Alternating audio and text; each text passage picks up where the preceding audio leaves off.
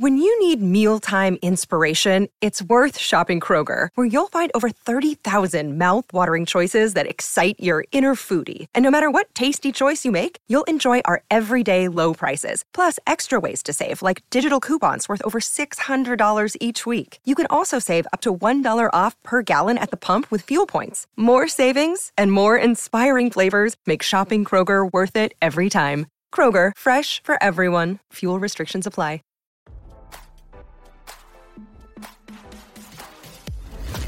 Why scroll your feed when you can get the latest celeb news with your eyes closed? Here's fresh intelligence first to start your day. Nicki Minaj fans are conspiring to kick Megan Thee Stallion from the #1 spot on US iTunes after she snuck past right-wing political commentator Ben Shapiro. But that's not the only chart they want her to disappear from, RadarOnline.com can reveal.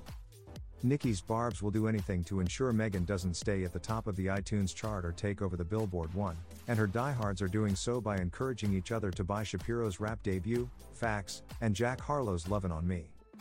Megan's hiss knocked Shapiro out of #1 on iTunes despite Nicki supporting Ben's single on X, formerly Twitter. Wait till they wake up and listen to what Ben Shapiro is saying in #Facts. The outrage on this one will be a tad bit delayed, the singer posted at 10:58 p.m. on Wednesday. But that's not the only chart the Barbz are watching. Megan is projecting to take one of the top 2 spots on Billboard Hot 100, but Harlow is giving her a run for her money with Lovin', so Nicki's fans are doing something about it. Sources pointed out to RadarOnline.com that the Barbz concocted a plan to stream Harlow's song to prevent Megan from taking over the chart when the week is over. For those unfamiliar with the rap battle, Nicki waged war on Megan after she dropped a line about Megan's Law in Hiss. Megan's Law forces sex offenders to make their information public, and Nicki's husband, Kenneth Petty, is a registered sex offender who was convicted of first-degree attempted rape in 1995. In retaliation, Nicki released Bigfoot, a song poking fun at Megan for getting shot in the foot by Tory Lanez in 2020. He's currently serving 10 years in prison for the crime.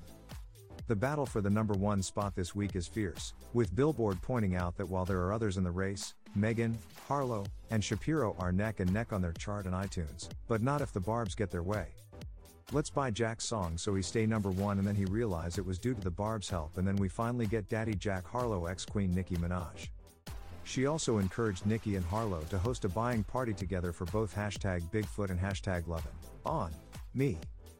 Bought a Jack Harlow song just to block at Thea Stallion off that #1 she's trying to get off the at Nicki Minaj cloud, another admitted. Now don't you feel smarter? For more fresh intelligence, visit RadarOnline.com and hit subscribe.